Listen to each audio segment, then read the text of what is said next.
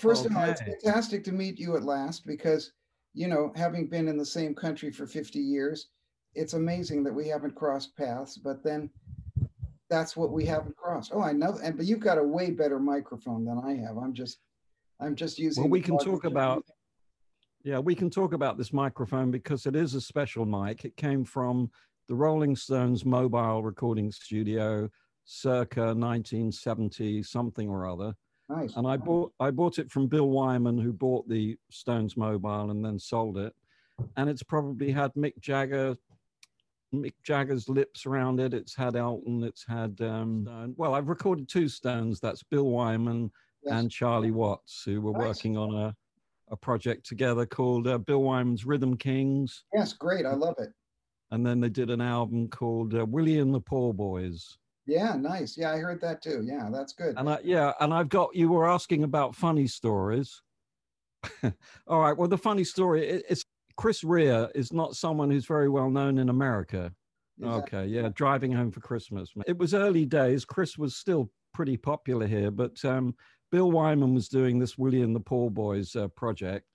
And, I said, look, I'll tell you what, there's a great singer who lives up the road. His name's Chris Rea. Bill never heard of him, really. He said, well, get him down, get him down. So Chris pops down, and it's early 70s. Chris isn't the snappiest dresser in the world. In fact, at this time, he used to wear sort of boiler outfits. He sort of put on a bit of weight. He didn't really look like the rock star. Anyway, he happened to be in this accommodation part of the studio because I recorded two albums with him at the Mill with Elton John's producer, Gus Dudgeon. Anyway, he happened to be bending down at the washing machine at the time, I think. I don't know why. But Charlie Watts happened to be in the room. Anyway, I said to Chris, we're doing Baby Please Don't Go. I guess most of us know that song. He didn't really know it, so he had to learn it. And a few hours later, we're in the studio. Chris is singing live with Bill Wyman, Charlie Watts. I don't know who the others were, but he's doing his version of Baby Please Don't Go. Anyway, Charlie at one point comes in the studio. Chris is in the recording room. He says, you know what? He's not got a bad voice for a plumber, has he? Yeah, and I don't know if you have to meet Charlie to know he's extremely deadpan yes. to Yes. to the point of like you really don't know actually whether he's taking the mickey or not. That's But right. anyway, I said, well, no, he's not a plumber. He's a singer, songwriter. He says, oh, what band's he in then? And I said, well, he's not in a band, he's on his own. And there was ridiculous conversation. He said, why can't he get anyone to play with him? Anyway, he's extremely eccentric. I think maybe people think that Charlie Watts is the sensible one, but actually he's probably the most eccentric out of all of them. Well, it's the jazz Um, thing, right? yeah, that's it. And It makes me think about meeting people who are really talented, who are not successful, and seeing how they are perceived by others. I mean, for instance, Reg was yeah. one of the guys in the studio, and then suddenly, Well, you yeah, say that, but I spent a lot of time with him. Of course, I met him when I was 15 years old. exactly. I was working for Dick James, the Beatles music publisher. Reg was signed as a songwriter primarily because Dick James Music was primarily, well, it was at that time, a music publishers. Hmm. So Reg was in the studio making demos, well, pretty good demos actually, with Caleb Quay, and but he's a great guy, and he was very, very flamboyant. And for a 15-year-old from Edgware, well, actually Mill Hill in North London, I'd never met anyone quite like him. He's Oh, very flamboyant in his dress. He was but there was a lot of flamboyant, outrageous people. To be honest, there was some unusual people floating around the office and in London in 1967. I mean, mhm. everyone was freaking out. So in a way, he didn't look out of place particularly. But what was different about him was when he sat at the piano and played me a song that I've never heard before, and this was the first time this had happened, and Mhm. I was just taken away. I mean, it was one of the first times I heard a song for the first time with someone playing it live in front of me, and it just gave me all the chills and everything else. And I just thought this guy's amazing. So Indeed. we became friends, and he was very shy actually. Maybe people don't realize that he was quite shy at the time. And we used to take him around North London, you know, some of the Jewish, I suppose they were, you know, delicatessens and joints in Edgware and Mill Hill, and take him to my parents. And he was very shy, very quiet. Anyway, it's a long story, obviously. Yeah. I mean, then he started doing gigs, you know, small-time gigs in theaters, and, well, not theaters, actually, they were colleges and universities. And at the same time, you know, it's the story, he met Steve Brown, and then Steve started producing him. We then formed a label at Dick James. You know, when I met Elton, I was the office boy. I went from office boy to disc cutter to studio engineer, and then I became assistant to the head of the record company that we formed, which was DJM. And primarily we were working on Elton's career, because he was definitely the best singer-songwriter at the time who was signed. And in fact, Steve Brown, who not many people talk about or know about, he pretty much discovered Elton and got him on the road. He was the guy that was managing Elton, took him to LA to play at the Troubadour, that famous gig. And I wasn't there, but, you know, I was getting all the reports back, and next minute he's headline news of the Melody Maker in England, which was the first time. But then on the second tour, Steve didn't really want to go. He was a bit fed up with that. So, Stuart, do you want to go on tour? Of course, absolutely. So aged 18, I met everyone at the airport, and here we started on a 3-month tour of America with me sort of assisting Elton. I suppose I was personal assistant. You know, it was an amazing time, really, because he hadn't been going down great in the UK, people ignoring him, not really that interested. But you guys in America, you just took to him like we just couldn't believe it, you know, you know, loved him to bits, absolutely loved him to bits. The Americans, you took him to your hearts, Yes. Loved the music, loved the Englishness of it all. And so, you know, I was there at Carnegie Hall, we played, and, you know, some of these, they're small venues, really, theaters. But anyway, it was the start of Elton's career, which obviously, as we know, took off and became supersonic and larger, to be honest, than any of us imagined. Yes. The only one who properly perceived how large he was going to get was Elton.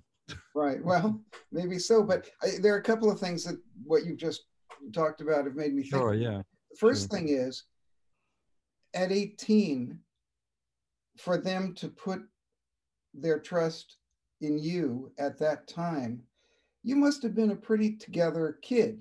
I mean, let's face it, you wouldn't entrust somebody who was a flake to do that job. So what was it about what you'd done before that that impressed you? Well, to be honest, I would say we were all in the same boat, because we kind of, you know, in those days, it's only when you look back, you realize how quickly everything happened, because at the time it seemed to drag on, you know, time just dragged on.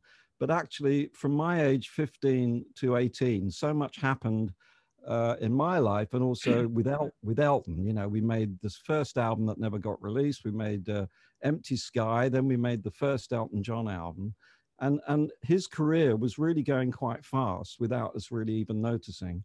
And then plus the Troubadours. So, but we were all in it together. We were all as naive, if you like, as each other. Somebody was in charge of the kind of financial side of it. Well, right? That's Dick. That's the great Dick James. But what is it about you that impressed Dick, that said, well, I can trust this guy, this kid, he may be young, but man, you know, he's doing the job for me. Well, Dick James, unfortunately, he was portrayed, and I was only just talking about this today, absolutely appallingly in the film Rocket Man. It's one of the worst things I've ever seen happen to anyone, really. You know, as far as we never heard Dick James swear. He was a gentleman. You know, he could get angry, and he was a pretty firm boss, but we never heard him swear, and he didn't talk like a secondhand car dealer. So they've got that all wrong there. So, but he was a very fair chap, and he put his trust in Steve Brown, who was now in charge of Elton's career. So an example of that is that Empty Sky had been made on a shoestring, you know, maybe £1,000, £2,000 or something. But when we wanted to do the new Elton John album, which had your song, the budget came down to £5,000, which at the time was like 100 grand or something. It was a fortune. So it's an example of the way that Dick James put his trust in the team, because Steve went to Dick. He said, we need 5,000. Dick said, fine. You know, he believed in Elton. He believed in his songwriting. You know, he could hear a good song. I mean, Dick was a singer. Dick was a singer, for goodness sake. So he could tell, you know, he might not have agreed with the guy's character exactly, but he was very fair. And so he put his trust in. But really, we were a team on our own. So the team that met, which I was very happy to be a part of, I mean, the main thing was that I'd been friends with Elton for 3 years, 4 years. You know, we all liked each other. So it was mates in a way. You know, we had tour managers, we had lighting guys, sound guys. So it was really only taken care of. The sort of technical side of it was taken care of. So That's your side of it on tour, at least, was to make sure that Elton was happy. He had his tickets for the airplane. We always got on well with the same star sign. I loved his music to pieces. He's a very funny guy. He's actually a great guy to be with. Yeah. Some of the time he'd be looking after me. He's so professional. Yes. That doesn't get spoken about much. You know, people are more interested in what he spends on flowers and this sort of thing. That's right. Yeah. But he's extremely professional. And let's face it, he'd learnt his profession. You know, he'd gigged all over the place. He'd been a session guy on other people's sessions. I love the fact that you've pointed that out about him, because everybody who I've talked to who's worked with him said, you know, the guy's a professional studio musician, and he started that way. And you were fortunate enough also to work with the guys in Led Zeppelin, were also studio players way before they formed the group. A friend of mine, Steve Rowland, who you may know, all of his productions, he used those guys, the Led Zeppelin, as his studio band. John Paul Jones did all his arrangements. So you know, it's a different thing working with studio people, because they know the process really well. I mean, these are the old days that we're talking about, when you did have to do a certain amount of groundwork. You had to be a great musician to be doing what you were doing. So, and then when it breaks, you know, when it finally happens and you're now selling records and it's all going well, then hopefully you know how to deal with it in a professional way. And I mean, you know, I worked with Jimmy. I worked on the last Zeppelin album, but I only worked with Jimmy and Robert. And Jimmy, I mean, in a slightly more haphazard fashion, if you like, than Elton to some degree, but also a genius in the studio. Beyond musicianship, you know, I always say that it's one thing being able to play an instrument or sing or be a great singer or be a great musician, but you have to have the brain and the passion and the like you do in any other business to a certain extent, you know, to make it really work as a business and for it to go places. And certainly Elton John has that, and Jimmy Page and Robert Plant. Yes. And I've been lucky to work with some of these people who, in a way, spoil you for things to come when you work with. Well, you know, and that's another good question. I mean, professionalism in the studio. Yeah, I mean, like I say, some aspects of Jimmy Page was a little bit not quite. But do you know what? There isn't a musician that anyone would know that springs to mind. I mean, all right, we were talking about Charlie Watts, and how eccentric he is, and we were doing this track with Bill Wyman, and the band was all out in the studio. They're playing away. I'm recording it. It's all going great. Suddenly, it all stops because Charlie had stopped playing. He'd not only stopped playing, he stood up and he started walking around. And Bill said, and he suddenly goes over. He saw a picture that wasn't straight. Oh, I see. And wanted to make the picture straight, and he wasn't happy with the track. So that was a bit strange. So that wasn't particularly professional. But I mean, it's only a small story because, you know, I've worked with Paul Rodgers. I've worked with some of the best musicians, drummers, guitarists. Yes. And to be honest, it's only in recent years where I'm now being able to be hired by people that I don't know very well out in the public. And one of the big things now is that everyone's got recording facilities at home. You know, they've got all these basic music programs. And so there's unfortunately a lot of unprofessionalism that goes on Yeah. there Yes. because actually they don't know what the professional route is. I kind of feel it's like somebody telling me, "Oh, I've got a Ferrari," but they don't know how to drive a Ferrari, you know, and Yeah, it's absolutely. kind of like that. You've I'm got not I'm I'm not sure it's quite as dangerous as what you've just well, it's described, but dangerous to my ears.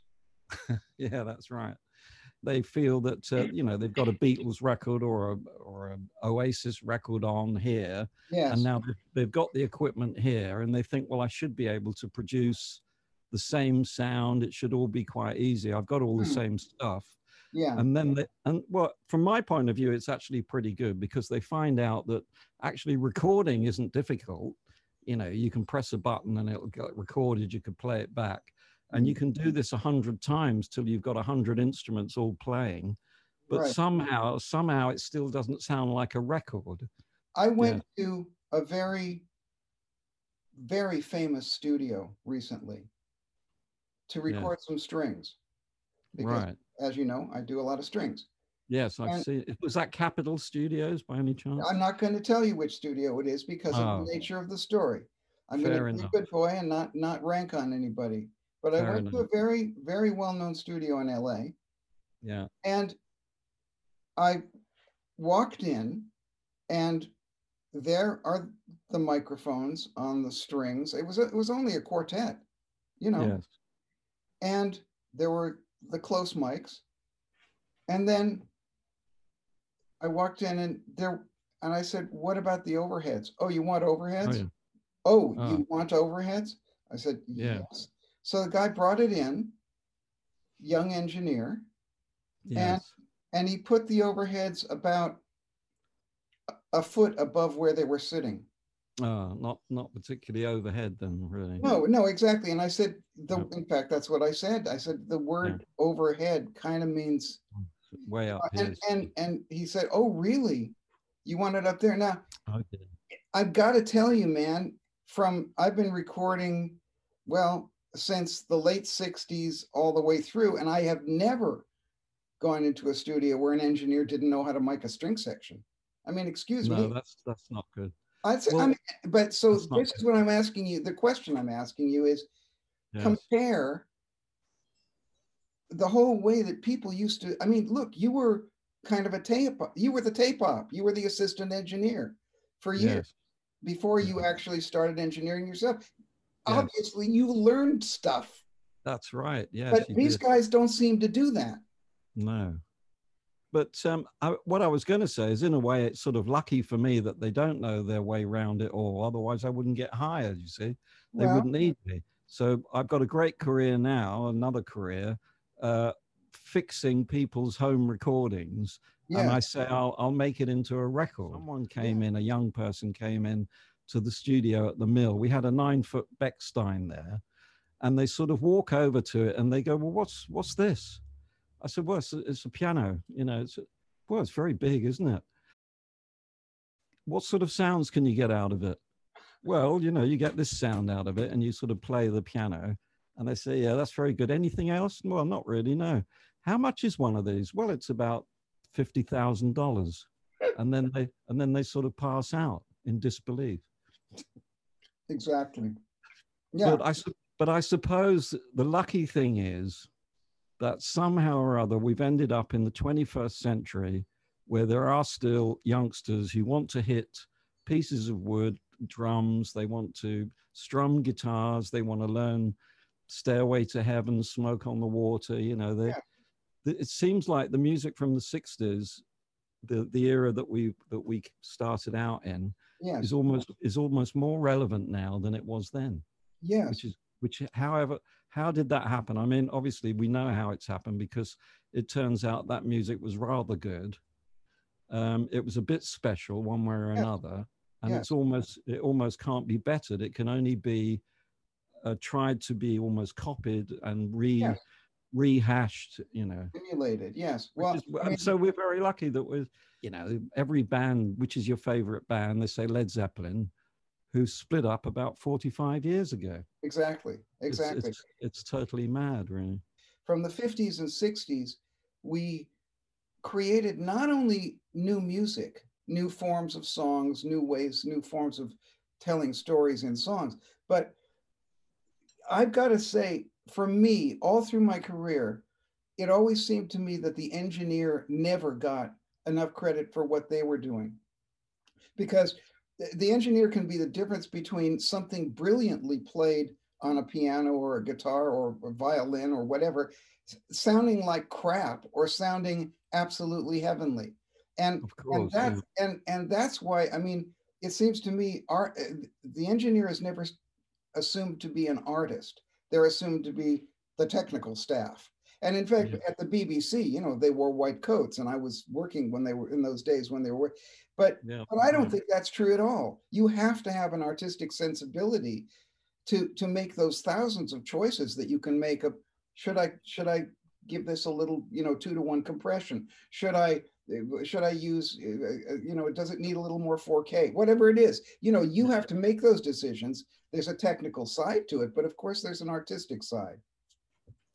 Yeah, absolutely. Well, the other thing that I tell youngsters who I'm working with is that in our day, it sounds like our parents when you say that, but music was made by teams of people. Yes, It wasn't made by one person sat in front of a screen or sat in front of even a microphone or recording desk. yes, It yes. was made by teams of people working together.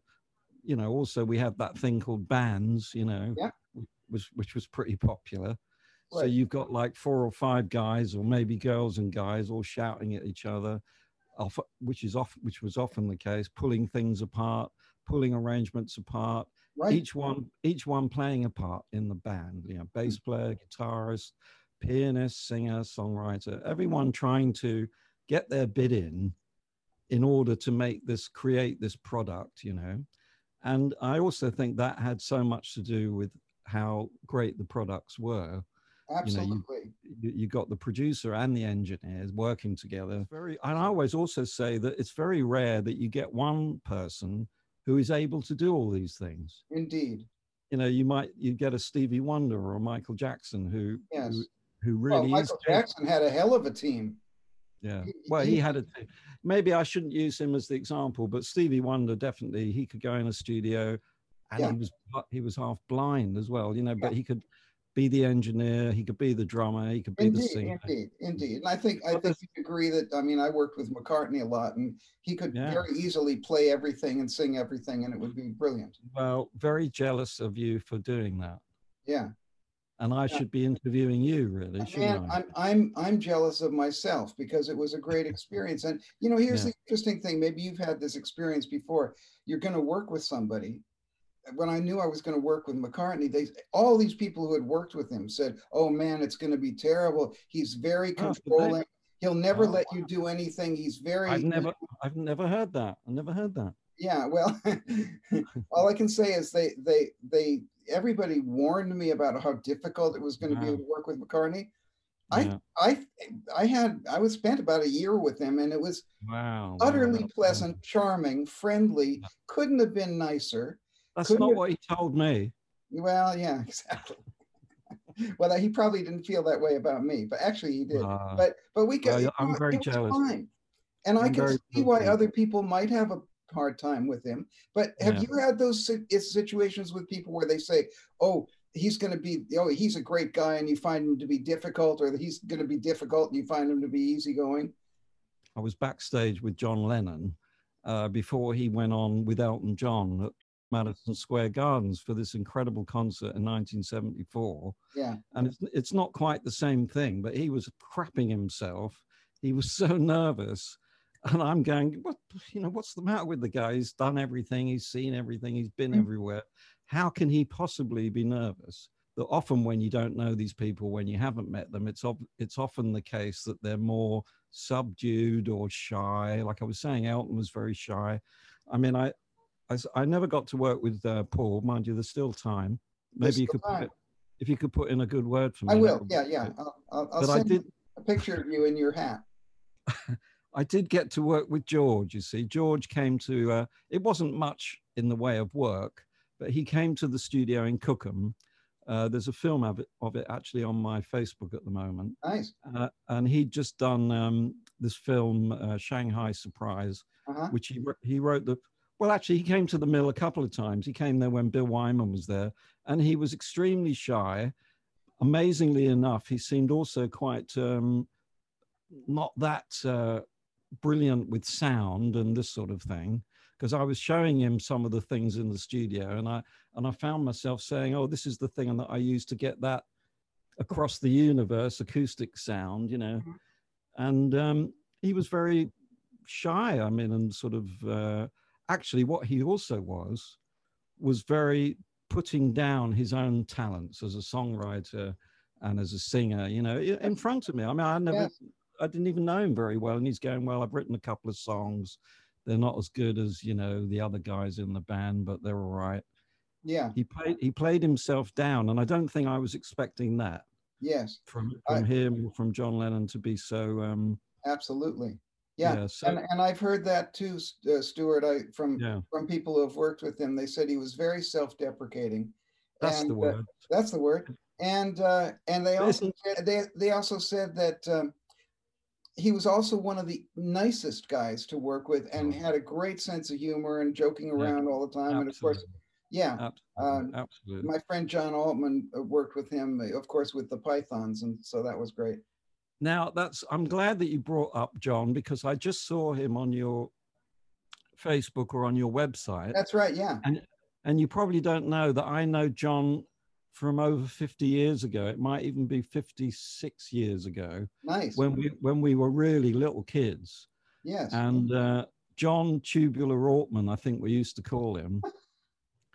And he just used to have us in absolute awe, because he could play two saxophones at the same time, which I don't even think we'd seen one person play one saxophone at a time. But yeah, so I've known John all those years. He's a great guy, a great player. Yeah, terrific guy. And as you know, I've got, I featured him in my first of my series called Musicians Funnies. Some of your funnier stories will go into that. And I'm saving one for you. Oh, good. Well, lay it on me now. Go ahead. Musicians Funnies. Hit me, Stuart. Musicians Funnies. Well, to be honest, it's not very funny for me when it happened. It wasn't funny at all. It's only funny when you recount it, and it's now I don't know, 30 years later. Yeah. So I'll recount the story, and of course it features Reginald Kenneth Dwight, otherwise known as Elton John. Right. So what was happening was, we were at the Mill Studios, which is in the village where I'm talking from now, which is Cookham in Berkshire, beautiful village. We're at Elton John's producer's studio, Gus Dudgeon. Right. But Gus isn't actually producing this. This is my friend Clive Franks. Is producing this album, which turned out to be called Single Man. Anyway, we've been recording all day, and at various times in the day, Elton had said, "Look, before I go home tonight, I've got this idea of a song I want to put down." So we said, all right, and we carried on, forgot all about it. Anyway, now it was about 11 o'clock. Everyone had gone home. Clive and I were about to go home, and Elton suddenly says, "Oh no, I must just put this thing down." So we're going, "Oh, all right." He said, "It won't take 5 minutes, won't take 5 minutes." And you've always got to worry when someone says that. Yes. Anyway, he goes out in the studio, and he tells us it's an instrumental. It's not a vocal. We only need the mics on the piano. He just wants to put this thing down. So I get a bit of tape or something or other. I think I better put multi-track on there just in case. So I put some multi-track on, and he starts playing this thing, which you'll recognize the tune because it goes da da da da da da da da da da da da da da. Very nice tune, very nice tune. Yes. However, we're recording it, and we only get about 30 seconds in. He makes a mistake. So, all right, stop, go back to the top. Okay, and then we off again. Da, da, da, da, da, da, da, da, da. Mistake, stop. You know, and I don't know whether you probably have heard that Elton's he's not got the best, you know, he can get a bit upset if things aren't going well. So he's starting a little bit to get a bit upset with himself for not getting the song right, for keeping us back. But, you know, anyway, record again. Da, da, da, da, da, da, da, da, da, da, da. Anyway, this time he's roaring. He's into it. He's probably about 2 minutes into it. We're thinking it can't be much longer. I look round, and to be honest, I haven't put anything like a full reel of tape on there. Oops. You know, it was a bit of tape that was left because I thought, well, it can't be that long. He says it's not that important even. But then he's like, duh, duh, duh, duh, duh, duh, duh, and then I'm looking at the tape machine thinking, do you know what? There really isn't a lot of tape here. And this is the first time he's got through this song. And it's taken about an hour and a half to get to this point. So now both Clive and I are getting a bit worried, because in the terrible event that we ran out of tape, well, we'd just be dead. That would be the end of that. So we're sort of almost willing him to finish this song. Yeah. It's going on and on. Da, da, da, da, da, da, da. If you listen to it, you can hear da, da, da. Now I look round at the tape machine. I don't know whether you've ever seen that happen, but you almost can't tell how much tape's left. Yes. It's like when you're looking at your fuel gauge on a car. Yes. And it says empty, but you may think, well, maybe I've got another few yards to go. Anyway, now we're both sweating away. We're killing ourselves, you know, come on, finish this bloody thing. You know, the tape's almost running out. It's running on air, really. No word of a lie. He finishes the last chord. As the last chord dies away, the tape goes shh and runs out. Right. Yeah. Fantastic. So we both fell on the floor. Yes. And he sort of goes, did you get that? We went, yes. Yes. And but so did you tell him how close he came to not getting it? I only told him a couple of years ago, and he wasn't particularly interested. I'll be honest. He couldn't really care less. Because the fact is, though, that was the start of what became one of his biggest hits of all time. Yes. You know, we put another piano on it, then we put another piano on it, put strings on it, and it built up into this thing that became number one. But it very nearly ended up on the floor. And I think there is a sort of a magic to the days of tape, because magic is the word. Because of the imperative that is always hanging over you, like the sword of, you know, Damocles' sister. If you don't get it in time, the tape is going to run out. It can run out. Well, there's all these. That's why I call my talks that I did in colleges the magic of recording. Yes. Because there was always that magic. There's the times when I'm sitting in the control room and I've got a whole band out there, maybe with Elton singing live, or maybe with Paul Rodgers, you know, a great singer, and you're halfway through it and you just know this is the one. Yes. Because they've maybe done a dozen before that and they weren't as good as this is the one. So now you're sitting there praying to all the gods of studios that there isn't a power cut, that the tape machine doesn't break down, exactly. the mic doesn't go off, which they can do. You know that. Yeah. Anything can almost happen. So when it gets to the end, you know, they often used to say, "Did you get that?" Yeah. Exactly. And it reminds me also of, you know, I find that the physicality of tape is a wonderfully tactile thing, that you're almost touching the music, you know. And I was recording Pat Metheny's album American Garage. We had just recorded this beautiful track. Of course, anything they recorded was beautiful. But in the middle of this beautiful track, there was a big click. I don't know if you've ever had that. Just suddenly a click appears from nowhere. Of course, yeah. And I said, "Oh, geez, you know, we ruined it." And so the engineer was this great engineer in America called Kent Nebergall, and he said, "Oh, no problem. Don't worry. Let me just look at this." So he took the 24 track out, and he didn't. He figured out where the click was, but not only that, he figured out where on the 24 track, which track it was. So he said, "Oh, that's all right. It's track 17."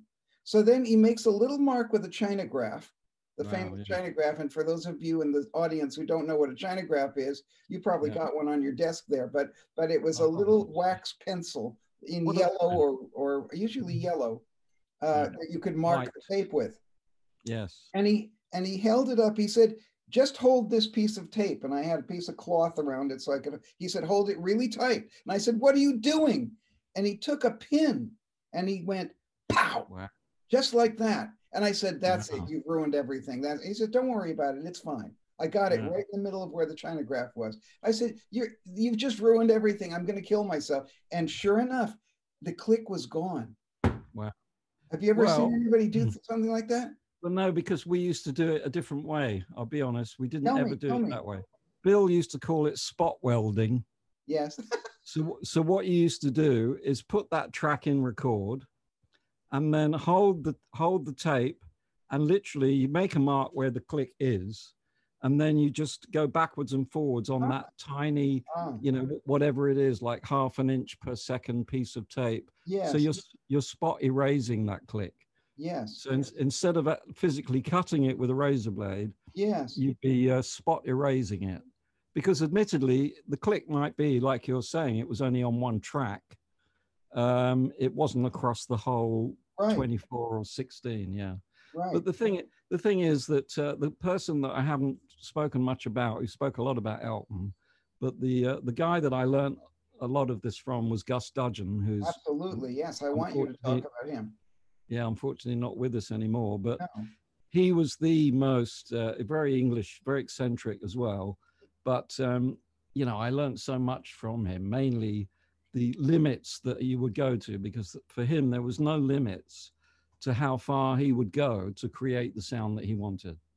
You know, we'd spend a week on a tom-tom or a triangle or something like that. You know, he was never bothered by how long it was going to take, how much it was going to cost. It was just getting the best result possible. And when it came to editing, I mean, I used to have to tell people in the room, right, Gus is going to edit now, please be quiet. He didn't even like people breathing, particularly when he was editing. No. You know, it was such a special magic thing that he was doing. And so when you learn from someone like that, he was like a George Martin, I suppose. It's an amazing privilege, actually. It was a privilege to work with him because, you know, I'd worked with him when he was producing Elton's first albums, as far as in the record company. But when he built this Mill Studios, which was the most technically advanced studio in the world at that time, I was now actually physically working with him in the studio. So that was quite a different thing. And to be honest, it was an honor. It was an absolute honor. I mean, admittedly, it was a very tiresome honor at times because he would spend 18 hours in the studio while you're trying to keep your eyes open. Right. So that was the only problem, but it was an absolute honor to work with him and to see how he worked. What was your very first solo production gig?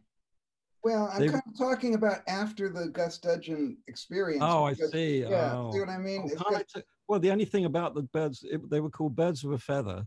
And it was quite good because I had Elton John on piano and Rick Wakeman on keyboards. And I was only a kid. And actually, the only thing that bothered me was that it was at Trident Studios. This was my big moment. I was now going to be the producer. And when I walked into the control room, the chap that I was telling you about, Steve Brown, was sat in the producer's chair. Right. And all I cared about was sitting in that bloody chair. I thought, if he doesn't move, I'm going to go home. How did you get him out of the chair?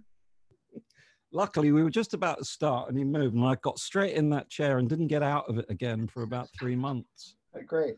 Well, but following, because what happened was that Gus had the Mill Studios for about 5 years, then had to sell it. And so he sold it to Jimmy Page.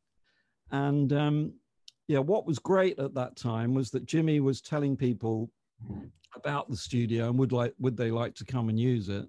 So, you know, George Harrison came down, Mick Fleetwood, Bill Wyman, as I told you.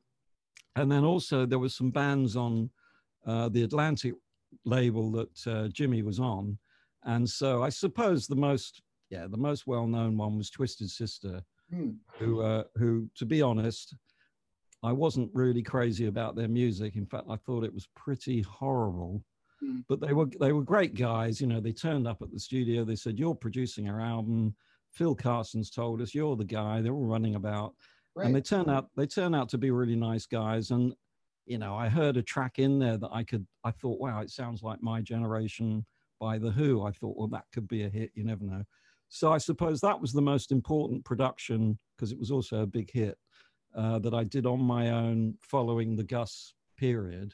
Well, I definitely had it in my mind I wasn't going to spend as long as he did, and I wasn't going to. It wasn't going to cost £500,000 either. Yes.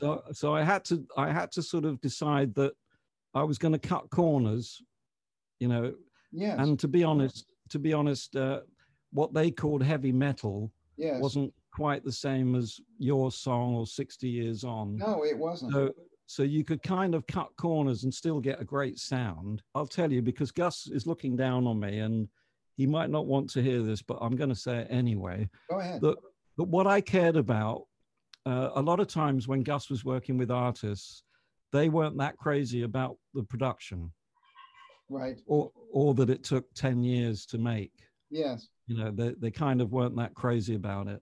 So Yeah. I wanted to do productions that the artist liked. Great. Which might seem obvious, but in No, those days, yeah. you know, in those days, it was what the producer wanted. Yeah. And the producer was kind of doing what he thought the record company wanted. Yes. And the artist just had to go with whatever they were given, really, Yes. in a lot of ways. Yes. And if it happened, you know, and if it happened to all coincide, which, to be honest, on Elton's career, it did. You know, Elton liked the productions, the record company liked the productions, the public liked the productions. Exactly. So it was all fine. But actually, when he was working with some of the other artists, that, you know, they go, oh, I didn't really see it that way. I've always said there are different types of producers. Each producer Yes, has their own. They're approaching it from someplace different. Like, for instance, you, unlike me, are a fantastic engineer, and you understand that side of it way better than I could ever understand it, even though I've been working in studios for 50 years. Right. So that's because you came at it from that starting point. Yeah, I came over from that point of view. Yeah, that's I came at it from being a musician arranger. Yeah, musician. Yeah, absolutely. So for me, the arrangement is very important. I think of that, and that's my input to the track. Yeah.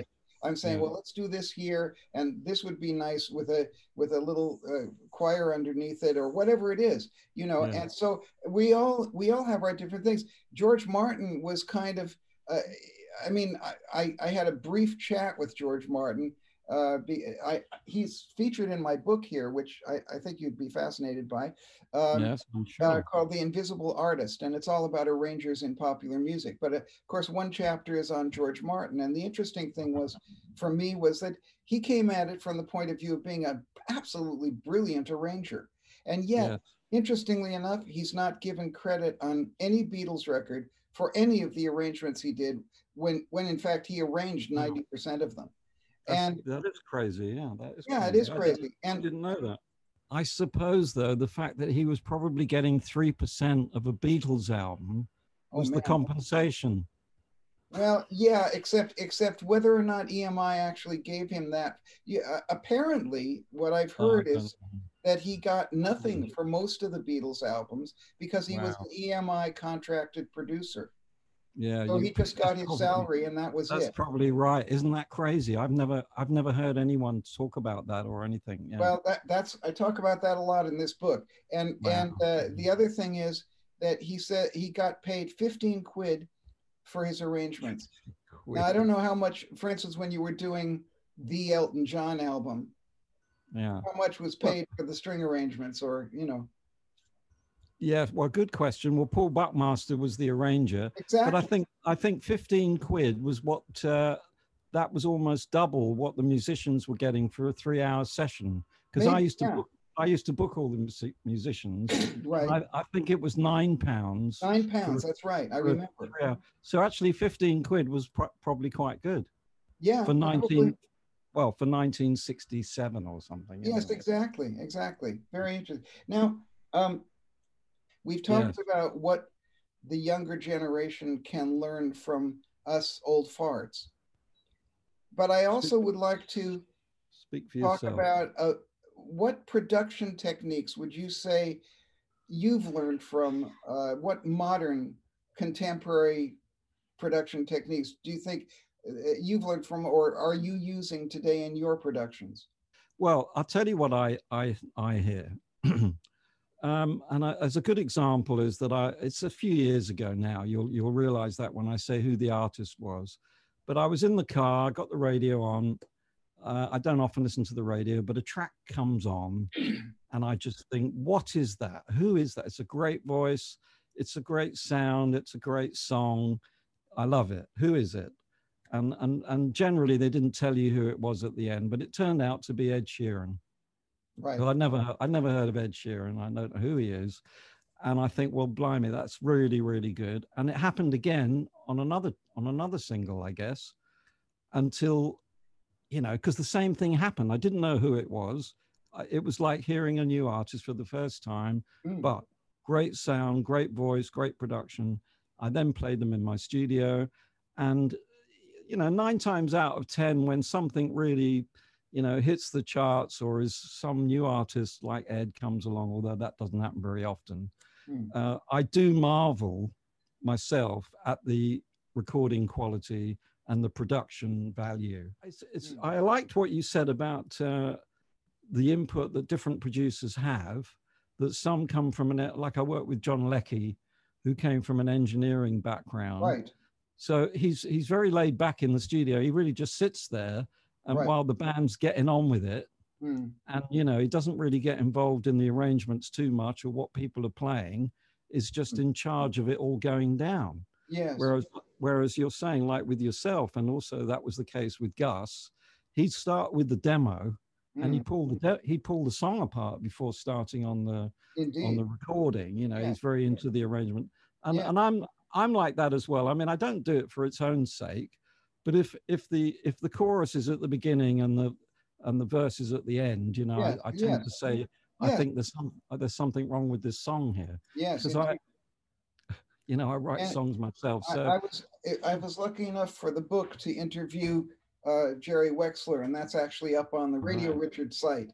And Jerry was just unbelievable. It was such an honor to be able to talk to him because he was so articulate and such a thinking man about music. And so he talked about working with these great rhythm sections. And I kind of have the feeling that it must have been a little bit like the Led Zeppelin experience, that you've already got an existing rhythm section that they're all professionals and they played a lot together already. So there's a kind of a inbuilt thing. And of course, with Jerry Wexler, he had not only the guys in New York, but especially when he went down to Muscle Shoals and the Stax group of musicians, they already had a lot together. And he called this collective arranging rather than having an arranger hand out parts.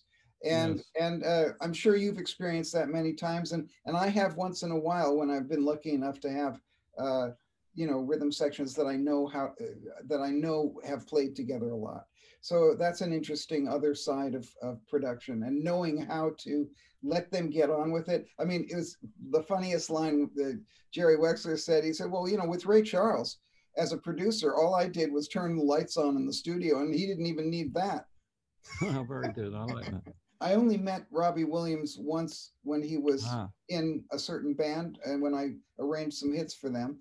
And I've never worked with the guys in Oasis, but there are people who are sort of notorious for being wild and crazy guys. And I'd love you to talk a little bit about, because I know you worked with both of them. Yes, that's good.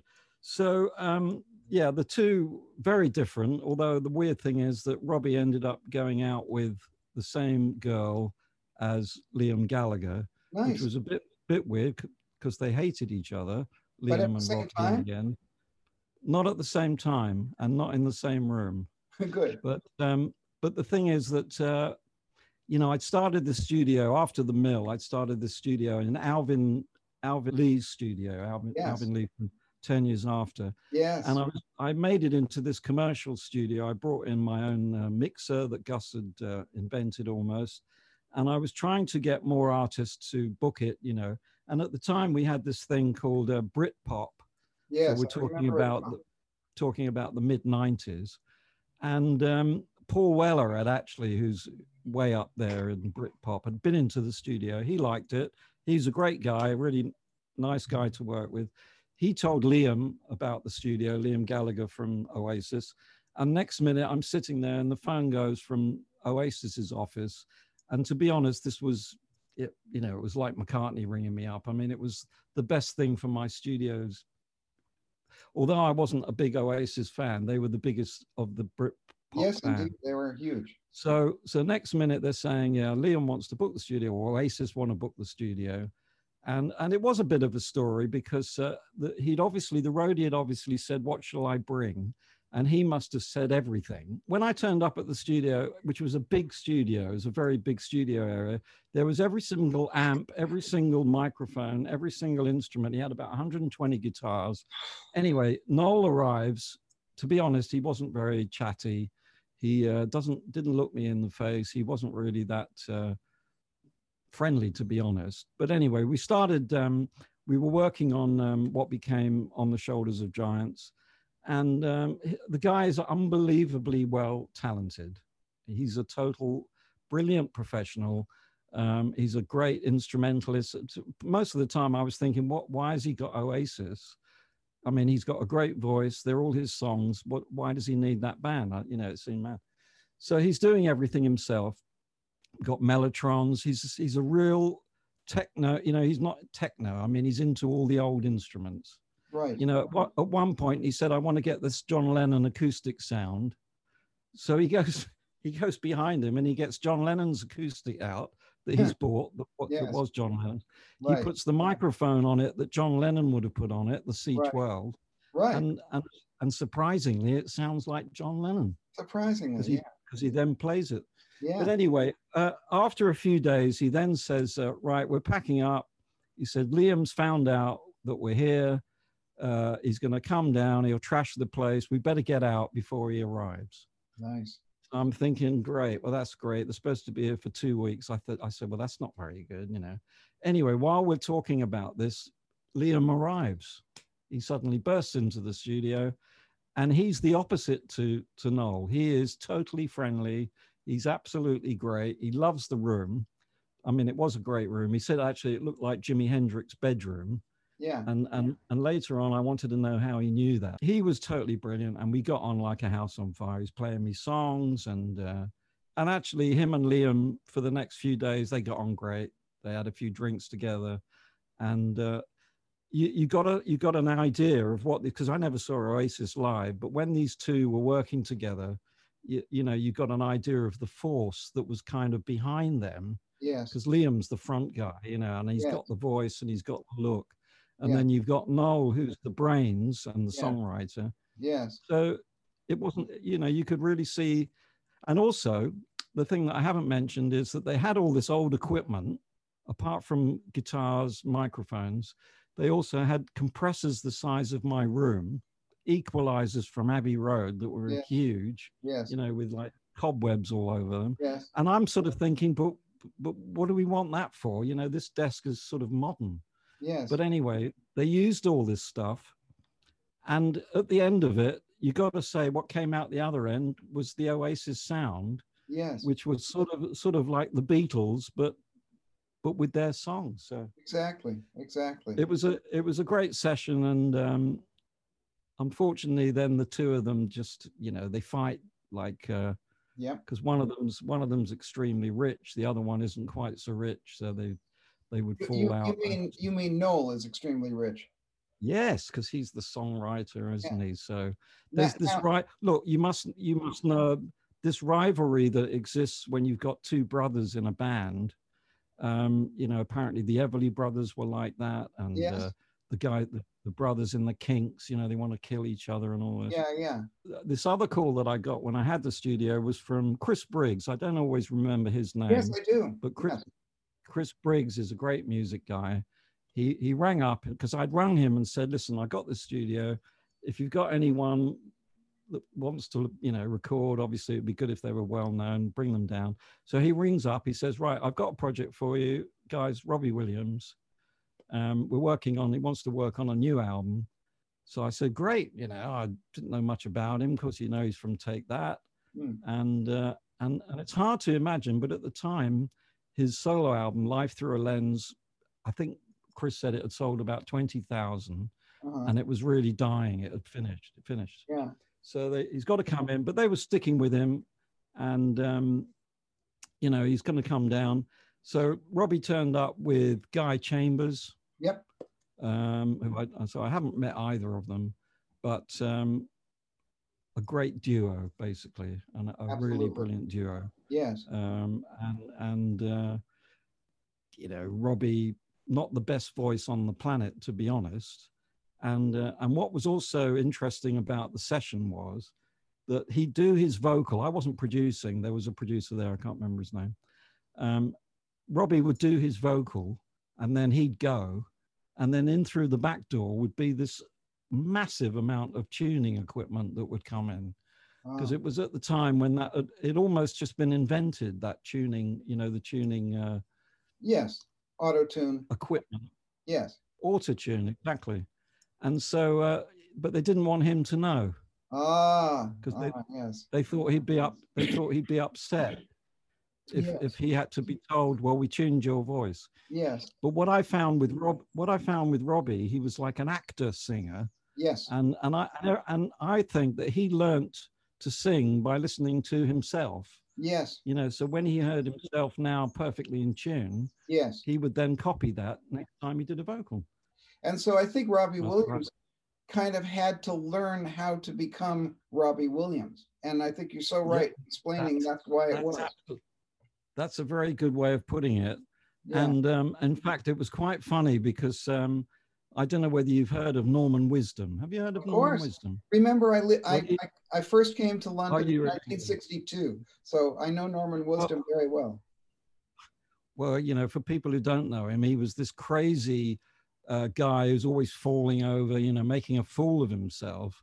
And I was actually sitting with Robbie when he was watching Tom Jones. Yep. He was watching something with Tom Jones, and he said, look at that guy. Why can't I look like that when I'm dancing around the stage? He said, whenever I see myself, all I look like is Norman Wisdom. Yeah, very true. I understand that. Yeah. But what Robbie's still got going for him, is that he's only got to look at the camera, and he's sort of got this mesmerizing. He's got a charisma, I'd say. Yes. Yeah, that's the word. He's got the charisma. Yeah, and he's also pretty good at putting words together. So yeah. He used to ask me about Elton and say, you know, how did Elton do this and how did Elton do that? And so, which is great because I think that shows the respect that he had for what went before. Yeah. And I think, you know, we all can only learn from what's gone before, not to copy it, but to say, okay, that's how that was done. Now maybe I could do this. So I think that's an important thing. Otherwise, the problem that I think we all have, and I'm going to mention this to let you rant a little bit about it. There is a plethora. See, I got another word in there. There are a plethora of different software programs which you can buy, where you can actually buy chord progressions, rhythm sections, recorded beautifully, vocal parts, backing vocal parts, even lyrics. Even lyrics, you can put these tracks together by the numbers. And I think that's one of the reasons why I do listen to radio a lot. I listen to pop radio to hear what's going on. And I would say something like 90% of the tracks I can hear, oh yeah, they're using that loop again. Oh yeah, it's that sample. It's that. And so it's not like somebody going into the studio with a story that they're telling from their heart. It's really just, let's make this commercial bit of product, and they are. I'm not saying that they're not making money, but if you don't believe, as I don't believe, that making a fortune is justification for doing anything in music, then for me, that's the negative thing about today's music. And for somebody like Ed Sheeran, who you very well mentioned as being one of the really talented guys who writes his own songs and has a unique voice, there are a million clones out there because of the technology. Yeah, because of the technology. Well, you're absolutely right. Everything that you've said is right. And I'm often saying, I think I said it to someone yesterday, who's written a song, and they sent me the demo, and I quite liked it. It was a bit like an early Elton song in a way, but they said, I'm sorry about the piano, because I used, it's all quantized. Yes, And yes. I said, well, can you play the part? Because you wrote the song. And I was saying, you want to come into my studio, we'll record it again. Right. I said, well, if it's your song and you sound like you're not a bad pianist, why don't you just play it from top to bottom in time with a click or something? Yeah. And, if it goes out of time, we'll do that bit again. Yeah. Instead of quantizing it so it sounds like a robot. Because Exactly. then the writer was also saying, this is a very emotional song. It's all full of emotion. It's about this problem and that problem.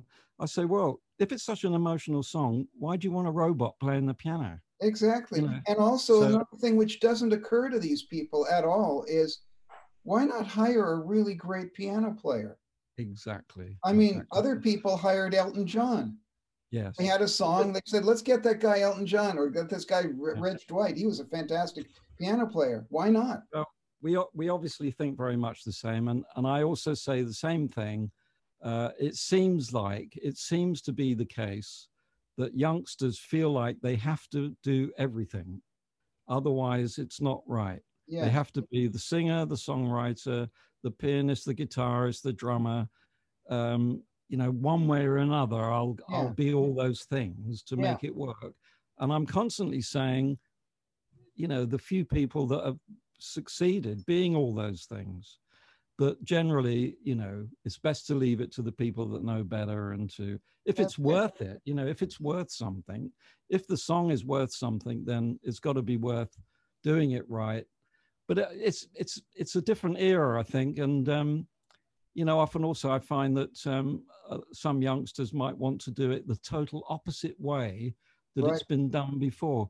So a young chap was sitting opposite me here, and we had a good old chat. He was only like 18, I think.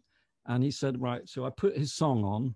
Well, I could see that it was quite a long song because it said 6 minutes on it. Ouch. There was a 2-minute intro. Ouch. There was a sort of a 15-second verse. Ouch. Then there was a solo. Then there was a short chorus, and then it finished. Yes. So, yeah. So I was trying to explain that, there are aspects to that song that were pretty good, but you've kind of got them all in the wrong order. Yeah. And he was actually quite pleased with that, because he thought, in that case, I've created something different then. Right. Yes, exactly. So he thought, but there is kind of a reason why certain things have become form. The form of songs works because storytelling's. I explain to my students. I say, well, you don't tell a story. The guy was run over by a taxi. Then he woke up in the morning. Then he had a cup of coffee. Then they took him to hospital. You don't tell the story that way. You tell it in order, because otherwise people can't understand it. Yeah. Speech works in a certain way. Music works in a certain way.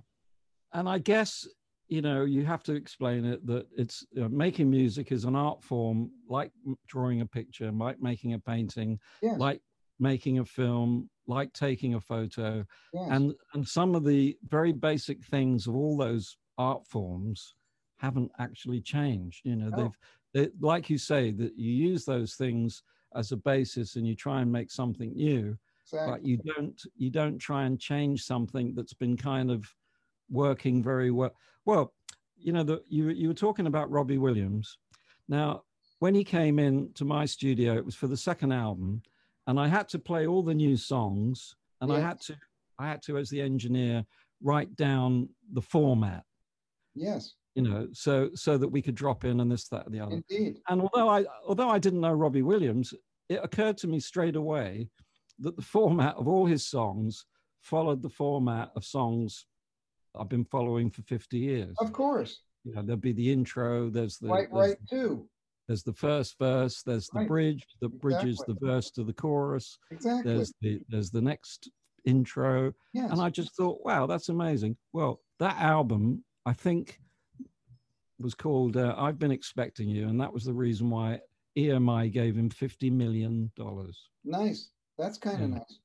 Yeah, well, So, there you are. And it's exactly the way that any producer thinks about producing yeah. a song. And here's another thing that I thought of while you were talking.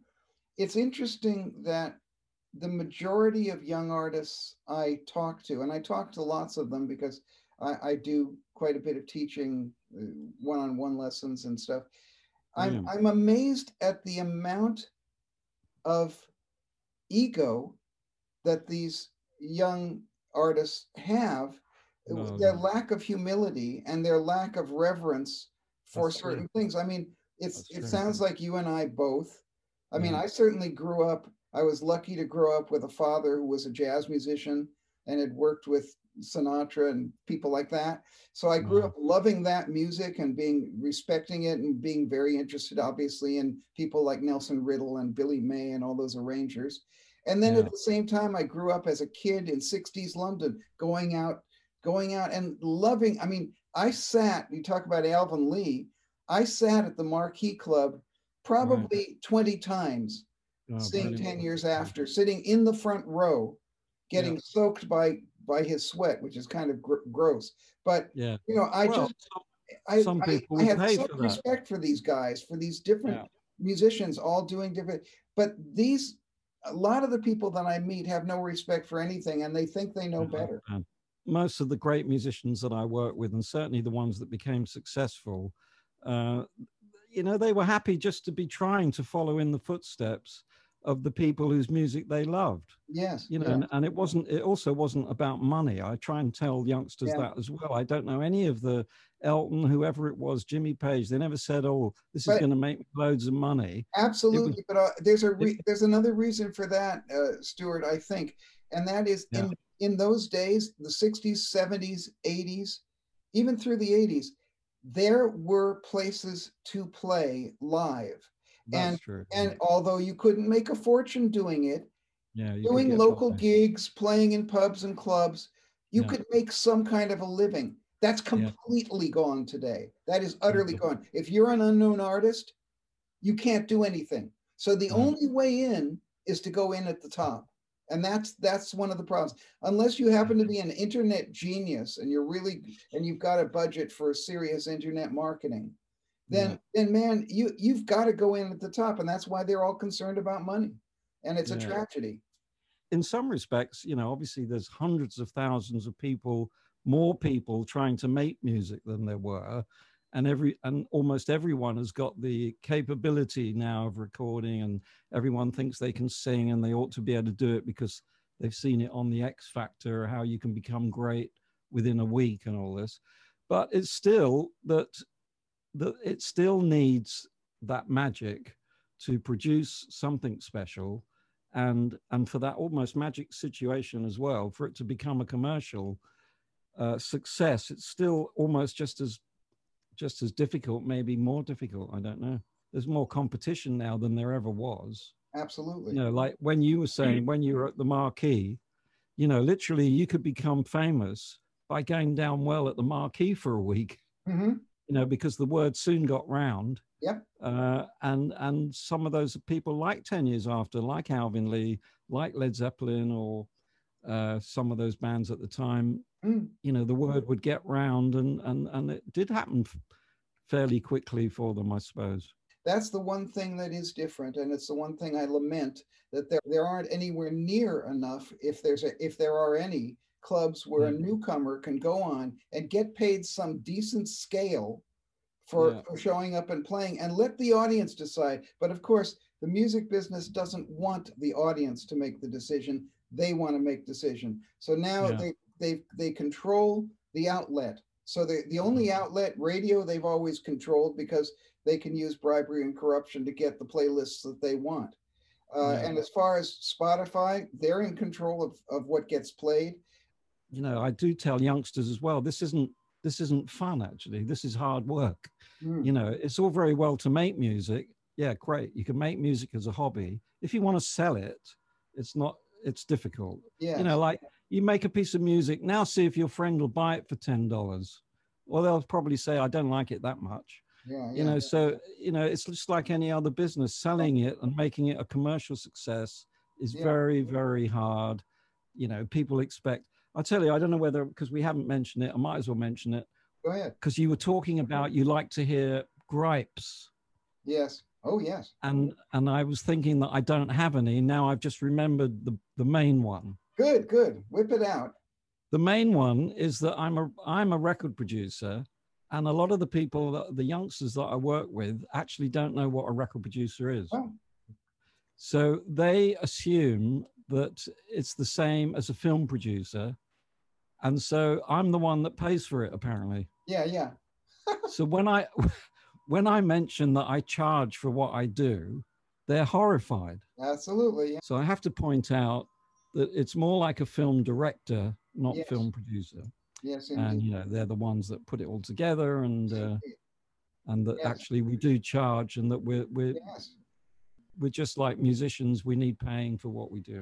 And the difficulty of getting paid either by individual clients or by record companies today. In fact, it's even more difficult to get paid It's by more record difficult. companies. And Yeah. what I now say, just right at the beginning, I say my charges are 50% up front and the rest in advance. That's very good. I like that. Thank you. I'll have to write that down. Yeah, Otherwise, yeah, I I'll think get it. you can use that, Stuart. Otherwise, I'll get it wrong. No, I'll get it wrong. you're welcome to I'll use it. get that wrong. I like that. Well, because the thing is that everyone assumes that music's for free now. No, well, this is it. This is the problem. You know, you could, I mean, Spotify is almost free, isn't it? It's completely free. Yeah.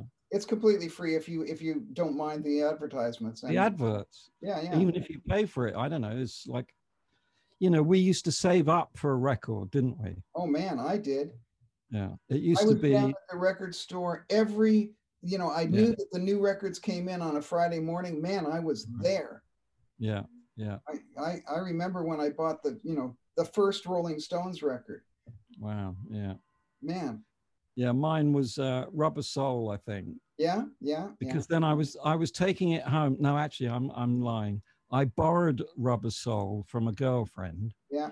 And as I was taking it home, it rolled out of the sleeve and fell on the pavement and broke. And it broke. Oh no. And I just didn't know what I was going to do, how I was going to tell them.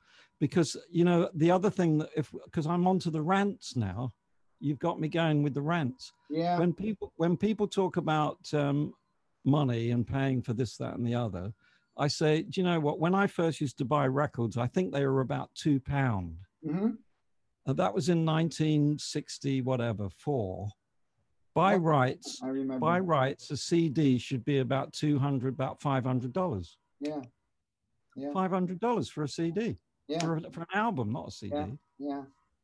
And well, then I remember when I saved up, and then I had to line up around the corner. I lived near Sloane Square, and I lined up around the corner to buy the first Who record, the very first Who album. If you lived anywhere near Sloane Square, I should think you could afford it. Yeah, not really, not really. But anyway, listen, man, we actually could talk for about 6 more hours. Yeah, and now we're starting to sound like a bunch of old farts, extremely old farts. And you definitely don't look like an old fart. Thank you. I have to say, you look like a relatively new fart.